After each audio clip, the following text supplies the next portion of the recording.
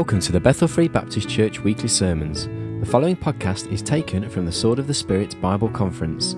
This is the second morning session of Saturday the 21st of February 2009, entitled Chasing Daylight Part 2, and the Bible reading is taken from Matthew chapter 16 verses 13 to 20. Here's Brother Brian Beaver. Well, I know this has been a long morning already, and I'll not try to make it any longer. So Matthew chapter 16, let's look at a couple things, and then we'll split off in about 20-25 minutes, and that'll give you all enough time to have discussion, and then enough time to maybe freshen up, throw water on your face, drink about 4 cups of tea, get ready for the city center. Matthew chapter 16, and you have to bear with me. I am not used to being a teacher. I'm not a teacher, I'm a preacher. It's a little difference. But I'm trying to just give you some practical thoughts this morning. Chasing Daylight. This is the second session, Matthew 16. Look at verse 13. When Jesus was come into the coast of Caesarea Philippi, by the way, there were 2 Caesareas. There was Caesarea Philippi, which was in this region of Dan, very pagan city. There was also a Caesarea on the coast, which was very well renowned. But this is Caesarea Philippi. He's in a very pagan land when he speaks this. They worshipped a god named Pan in that region. It was a very, very pagan, polytheistic environment. But Jesus is getting ready to ask them a question in this environment, which he probably is going to ask you during this conference. Okay? I want you to look at it. He says, "Who do men say that I, the Son of Man, am?" He said, "I want to know who everybody else is saying I am." And they said, "Some, Jesus, are saying you are John the Baptist, and some Elias or Elijah, and other Jeremiah or one of the other prophets." And he saith unto them, "But whom say ye that I am?" Now, you're going to have to answer a question in your heart and in your mind this weekend. You may know Jesus. You've been saved. You've claimed Him as your Savior. The blood of Jesus Christ has cleansed you from all your sins. But who do you really say He is? Well, somebody answered up, a man by the name of Simon Peter, and thank God this is not one of those times where he put his foot in his mouth, but he answered right. Simon Peter said this, he said, "Thou art the Christ, the Son of the living God." And look at why he gave this answer. Jesus answered and said unto him, "Blessed art thou, Simon Bar-Jonah, for flesh and blood hath not revealed this unto thee, but my Father which is in heaven." Do you know every single ounce of truth and intellect you have was given to you by the God of creation? He gave you everything that you have in your intellect. And when you get an answer from Almighty God, you have to know. Listen, some of y'all in here have asked me, how do I know what God wants me to do in the near future? I want to know God's will for my life. How do I know who I'm going to marry? Well, I don't know who you're going to marry. I mean, I could try to answer that question for you. I've had kids come up to me and say, "Preacher, who's my next wife?" I'm not Jesus, you know. I mean, come on. What am I going to be doing in 5 years? Well, I wish I could tell you. You know, if you make it big, don't forget me. Remember me when you come into your kingdom. Amen. That's what Jesus, Steve said to Jesus. But he said, "Flesh and blood hath not revealed this unto thee, but my Father which is in heaven." Look at verse 18. "And I say unto thee that thou art Peter, and upon this rock will I build my church." That's one of the most misused verses of Scripture in all the Bible. The Catholic Church uses this verse of Scripture to think that the church is built upon Peter. But what Jesus was saying was this. He said, "Peter, you're a little rock." But upon, Jesus said, this rock himself.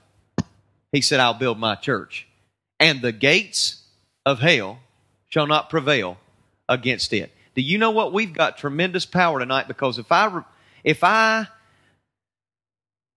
thinking properly, answer me a question, young people. Are gates living objects? They're inanimate, aren't they? In other words, gates don't have a spirit, a soul. They can't get up and walk, okay? Gates are stationary, inanimate objects. So if that's the case, Jesus said the gates of hell shall not prevail against us. How many times have we heard preachers, Frazier, say that hell is storming our fortress, and we've got to fight? You know what? If I'm correct in reading what I've read about what Jesus said, the gates of hell are stationary. They don't move. So that means if they're not going to prevail against us, we're charging hell. Do you know every time, young person, that you get down and pray for somebody that's lost or praying that God will reconcile a relationship in your family, you know what you're doing? You're storming hell's gates. You are bombarding hell's forces every time you pray to the God of heaven. Because you're more than a conqueror. You've got the same Spirit within you that gave Paul and John and Peter and Silas and Barnabas power to preach, heal. You've got that same power within you. Use it. Don't abuse it. But he said, flesh and blood hadn't revealed it unto you. Look at verse number 19. He said, and I will give unto thee the keys of the kingdom of heaven. You say, what in the world is that? Well, let's look at what the keys are used for. And whatsoever thou shalt bind on earth shall be bound in heaven. And whatsoever thou shalt loose on earth shall be loosed in heaven. Now, I want you to look up at me. The principle of binding and loosing is very, very important. Okay? In your discussion time in just a moment, you're going to discuss what binding and loosing is. You say, preacher, what is it? Can you help me? Binding and loosing has to do with interpretation of the Scriptures. I don't know if y'all know this or not, but rabbis interpreted the Torah. Certain rabbis would read the Scripture, they would meditate upon it, they would study it, and those rabbis would set forth guidelines or rules, and those rules or guidelines was known as the rabbi's yoke. Okay, are you following me? A rabbi's yoke would be this. If he was to bind something, and his yoke bound something, that means that it was forbidden. But if he loosed it, and his yoke loosed a certain thing because of his interpretation of what the Scripture said. See, the people needed somebody to interpret the Torah for them, the law. If he had something loosed under his tutelage, that means that it was allowed. So if you believed what your rabbi said, then you yoked up with him. You took his yoke upon you. What did we just read in the last session? Jesus, there was one that said, my yoke is what? Do you know that Jesus didn't come to make this difficult for you? Have y'all ever felt like God got you into something and then he kind of like lost interest? Y'all looking at me like, have you ever felt like God got you into a situation and then he went, I got to go do something else. You take care. I'll be back in a little bit. No, God don't do that. The words uh-oh, oops, ain't never come across the lips of our Savior. He doesn't make a mistake. And when the rabbi was to forbid something or allow something, and listen, the rabbi did not interpret. Listen, his yoke just wasn't for interpretation, to interpret the Scripture properly. Do you know what it was for? It was to live it. He had a yoke and he interpreted the Scripture not just so he could be some big shot. He interpreted it so the people would know how to live for God. And young people, listen to me.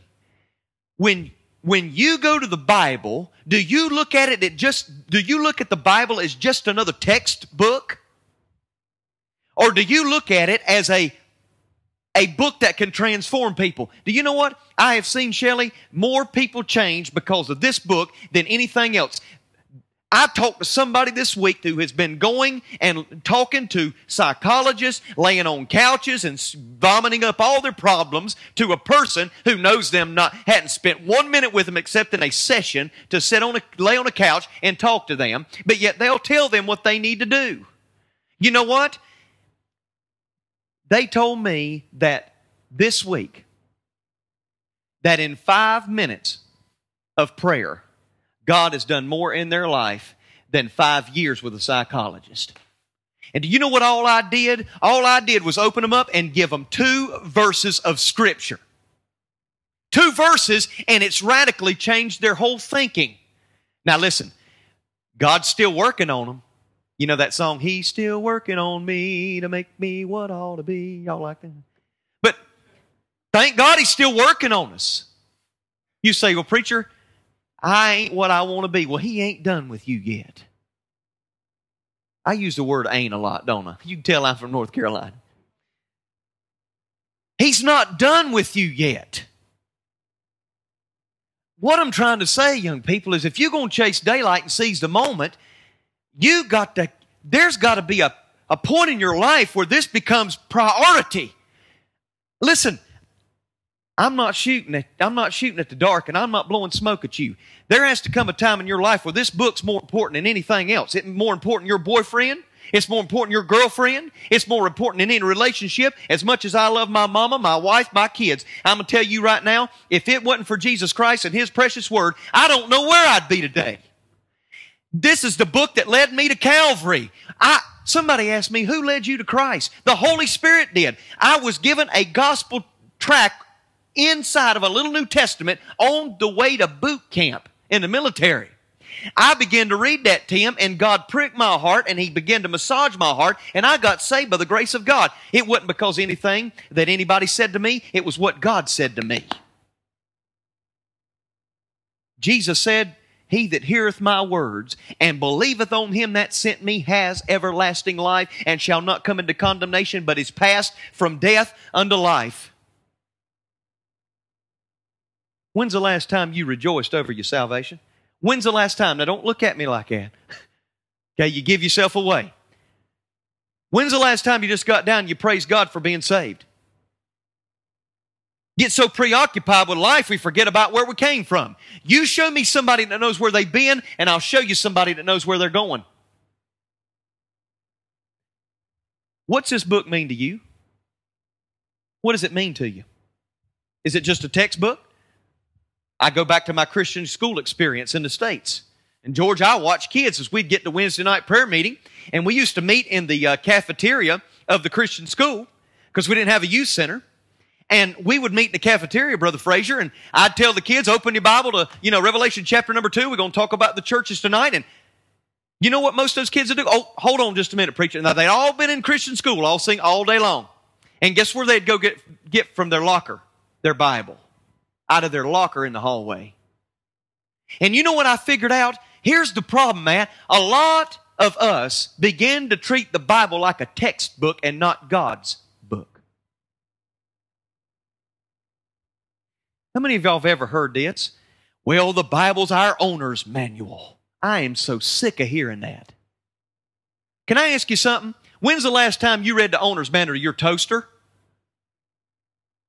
Have you ever got your toaster's owner manual out and start reading it, boy, and it inspired you and it was meaningful, and you went, wow, my life has been changed because I know how to set the warming button on a toaster now.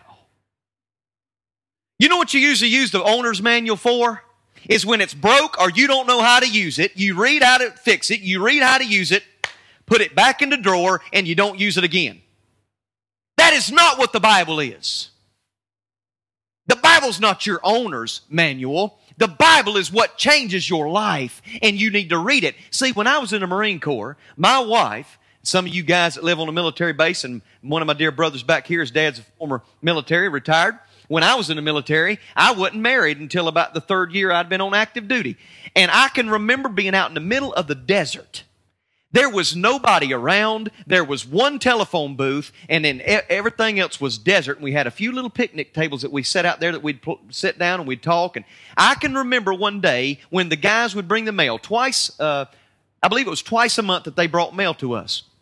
I can remember when there was a letter that came to me. I opened that letter up. I did not realize, because they didn't put no return address on it, she did it for a reason. My wife had written me a love letter. Now, let me tell you something. My wife was almost 3,800 miles away from me. I hadn't seen her, my wife-to-be, had not seen her in about 6 months.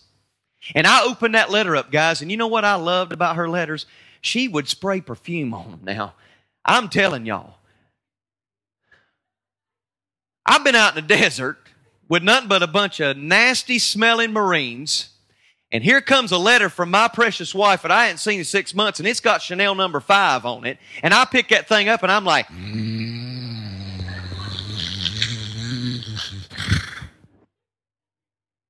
you want to know why? Because that letter was written to me. And I didn't go, oh, that's nice, put it back in the envelope. No, I read it, and I read it, and I read it over and over and over and over again. I could recite what it said after a week. Some of you in here have been given the greatest love letter in the world. And when's the last time you opened it up? Do you know what? You today, because Jesus' yoke is easy and His burden's light, you have the capability of binding and loosing the Scripture, interpreting the Scripture. Listen, your pastor ain't just the only one that can do it. You can rightly divide the word of truth. You say, well, preacher, what do you mean interpretation? Do you know when you look at a text of Scripture, just what we're reading today, you know what you have to do when you study the Bible? Now, this is just a little class in Bible study, okay? Somebody tell me, what do you do when you read a passage of Scripture? First of all, wouldn't you like to know who wrote it? Huh? Wouldn't that be good? Who wrote it, you know? Second of all, wouldn't you like to know where it was written from? Who it was written to? What was the time period it was written in? See, when you study the Bible, you've got to study it in its historical, grammatical, and contextual references. You can't just take a piece of Scripture, lift it out of context, and apply it to whatever you want to. You know, that's what a lot of people do, though. I mean, think about this with me. Matthew chapter 24. Okay, don't turn there, but just write this down. In Matthew chapter 24, go back and read it this afternoon. You probably won't, because most of you are going to be looking at the back of your eyelids, okay? But Matthew chapter 24 was written, and it said this. The disciples came to Him on Mount Olive, and they said this, Lord, what shall be the sign of Thy coming into the end of the world? And you know what Jesus began to do? He began to give some things that will show when He's coming back. He said there'll be wars and rumors of wars. Nation shall rise against nation, kingdom against kingdom. He said there'll be famines and pestilences and earthquakes in all various types of places. By the way, we're seeing every bit of that, aren't we? You know what it says? Wars and rumors of wars. It says nation shall rise against nation. Do you know what the word nation is? You know what the Greek word is? It's the Greek word ethnos. We get our English word ethnic from it. Do you know what? It doesn't mean like Iran against Iraq or Russia against America, England against Japan. No, it means ethnic group against ethnic group are going to be warring and warring and warring. Man, what a day we see. It's unparalleled. And let me tell you who the author of that is. It's Satan. The devil is the author of ethnic division. You know what, Evie? I wouldn't care what color you were. You're my sister. See, you don't come from where I come from. See, in my country, in the South, and I can speak by experience because I know, racial tension has been in the air since our nation was founded. And I'm telling you, I know where the author of that, where it all stems from. The author of it is the devil. Because every single person in this room is precious in God's sight. Do you know there's only one race? The human race. You know what? You need to get past some of your barriers. It may not be an ethnic problem. It may be something else, though. But you think about it. How do you interpret the Scripture? A lot of people have tried to take in Matthew chapter number 24 and apply that to the church. Guess what? You can't do that. Because when Jesus spoke on the Mount of Olives, who was He speaking to? Jews. He was speaking to His Jewish disciples.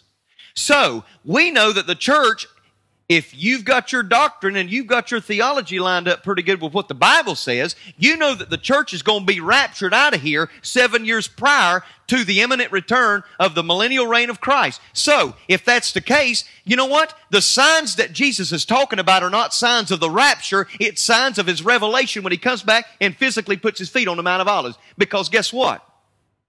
Israel's not the church and the church ain't Israel.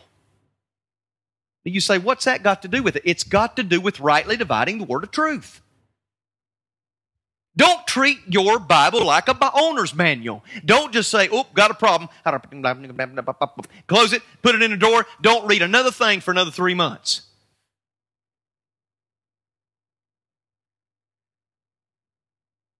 You interpret Scripture contextually, historically, grammatically. Okay?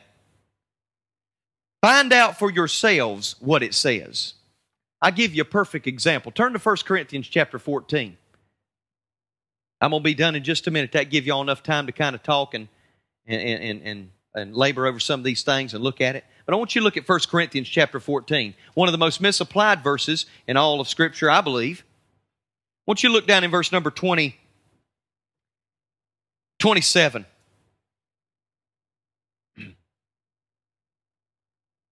Now, of course, this was a day in which the gift of tongues was a manifestational gift given so that the glory of God would come forth and people could understand what people were saying. Listen, folks, when we got the completed canon of God's Word, that gift ceased. Now, if you want to debate that later, you can. We can talk about it a little bit, and I can show you a little bit deeper of why I believe that through the Bible. But here's what's the problem. I don't want to talk about tongues as much as I want to talk about the misuse of what was going on in that day. They were misusing a legitimate gift that God gave to the church, the gift of tongues. Here's what was happening. Everybody was standing up, George, and they were all speaking in tongues, and Paul comes in their midst and he says, whoa, time out. If it's going to be done, because God, in this context, is not the author of confusion. He says, if it's going to be done properly, let's do it right, and this is the way it's done. Look at verse 27. If any man speak in an unknown tongue, let it be done by 2, or at the most by 3. Have any of you ever been to seen something on TV where you've been in the midst of a meeting? And I was at a church one time, and I'm telling you, thousands of people were doing it at the same time. And nobody was there to do it the way the Bible says, and not have an interpreter. I'm sitting in a service one time, and I promise you before God, I just went because I wanted to see if I was wrong. Have you ever been there? I want to know if this was something that I was missing, if I didn't have the gift of the baptism of the Spirit, you know, the second blessing or whatever they want to call it. Brother Frazier, I went into a meeting, I sat down, and all of a sudden everybody began to stand up, and all of a sudden these people started talking, and I didn't understand a word they're saying. I'm like, wait a minute, I don't understand that. And this woman was in front of me. I mean, she was going to town with it. I don't know how to do it. I mean, I've never spoken in tongues. Don't believe I'm less of a Christian because I hadn't. You're welcome. And she's sitting there, and I promise you, on all that is holy. I'm sitting there, and she's going, and then she said this. She said, Hakuna Matata. I went, oh! I said, I can interpret that. I said, I know what that means.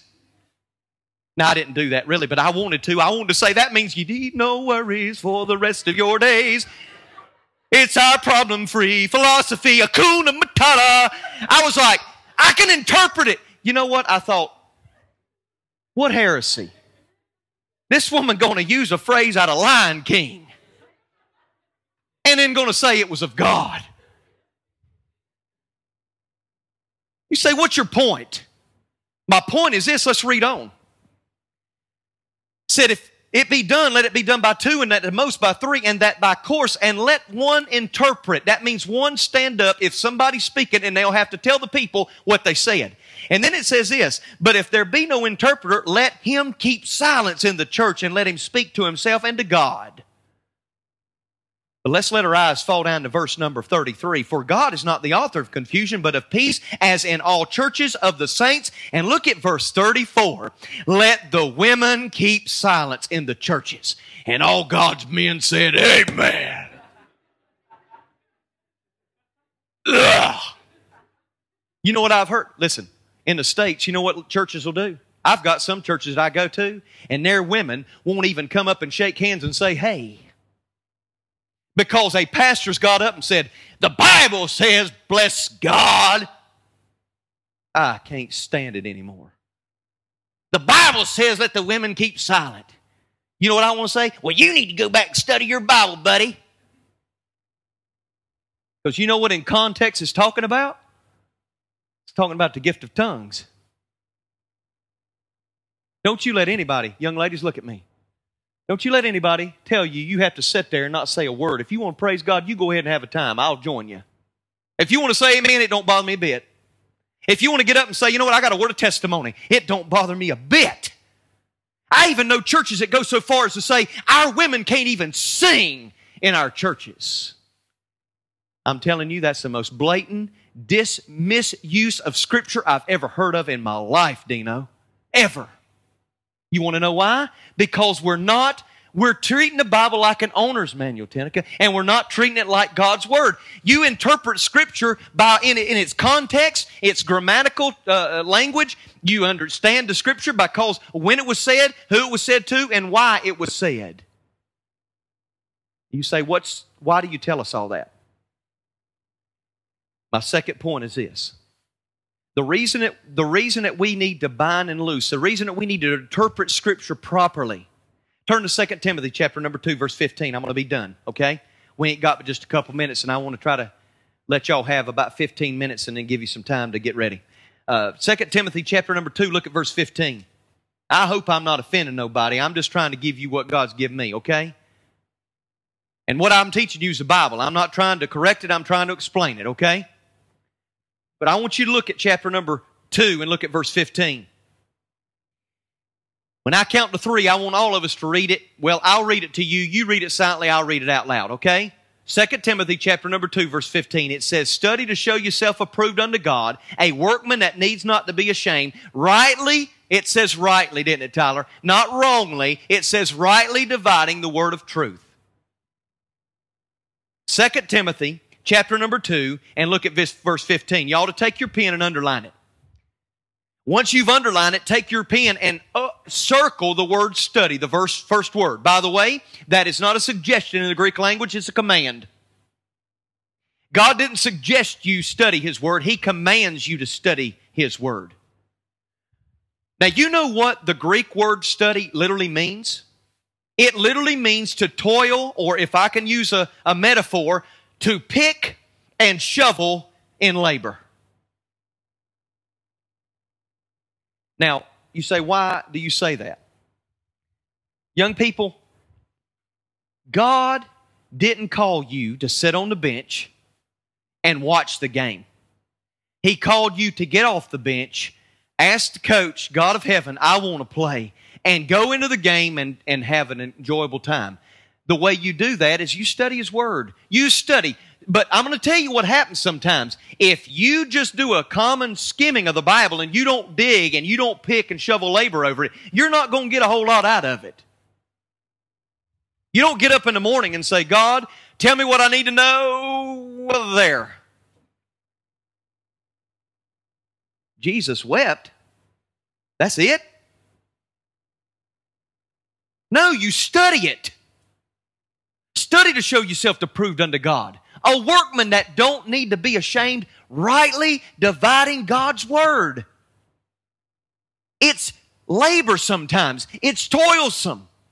Young people, I'm telling you something. It hurts sometimes to get in something. You start digging a little deeper and digging a little deeper, and before you know it, you go, I've been in here 3 hours.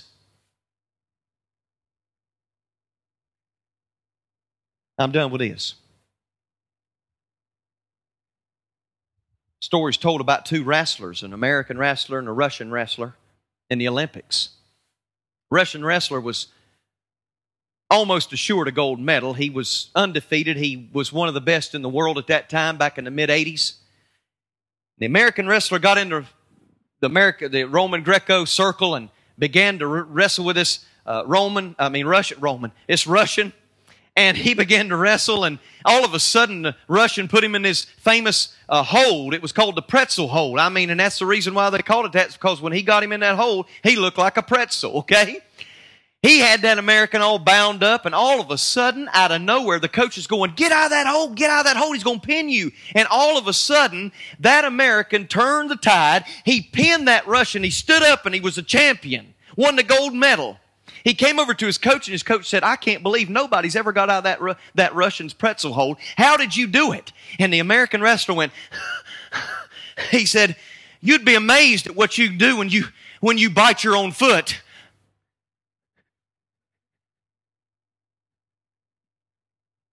Some of y'all get that in a minute. I'll let it soak in a little bit. You know what? There's a lot of times when you labor and wrestle over the Scripture that you've got to do by all means necessary what it takes to find out what it says. That means you need to study. You need to sometimes dig a little deeper and try to figure out what God is saying to you.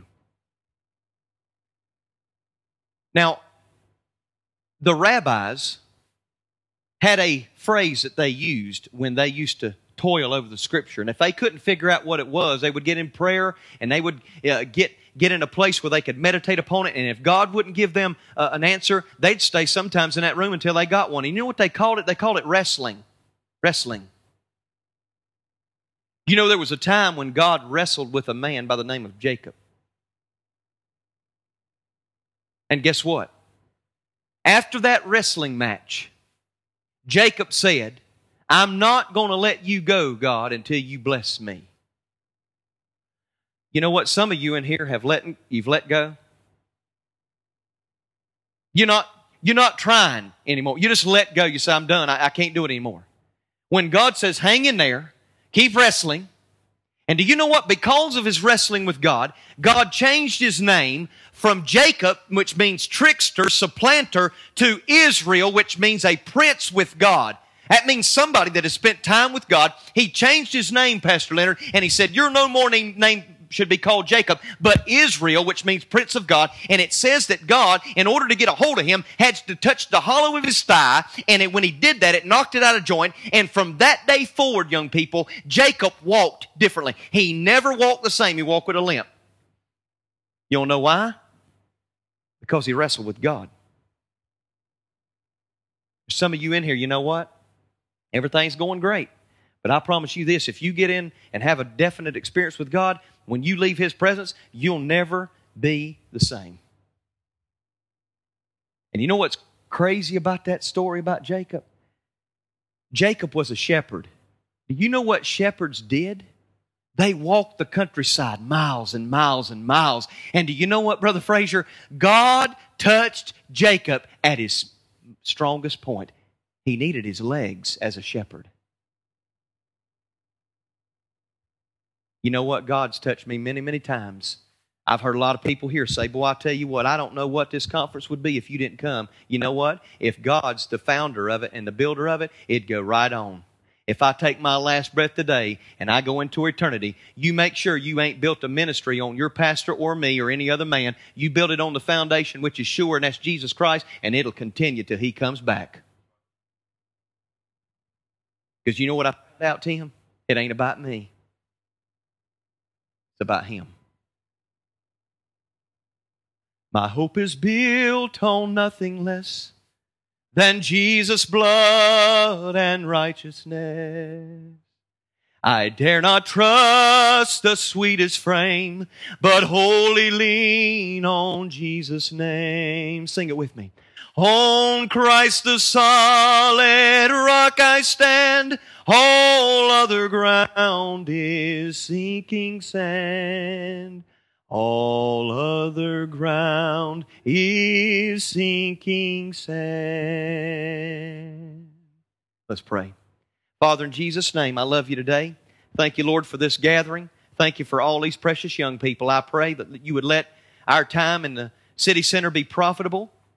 Lord, we may not lead anybody to Calvary, but that doesn't mean you ain't still looking for them. And I pray that you would continue to do a great work in our midst today. Help us to get some rest when we have our free time, and be ready to hear from you tonight. We'll love you and praise you because of all the reasons why we have to love you. Sometimes, Lord, we can't think of many reasons you ought to love us, but I know that the Bible says herein is love, not that we love God, but that he loved us first and gave his Son to be a propitiation for our sins. We thank you, Lord, for that gift, and we praise him today and worship Jesus, who sits on the throne and intercedes for us. We love you, ask you to dismiss us and help the discussion time to be profitable. In Jesus' name, amen.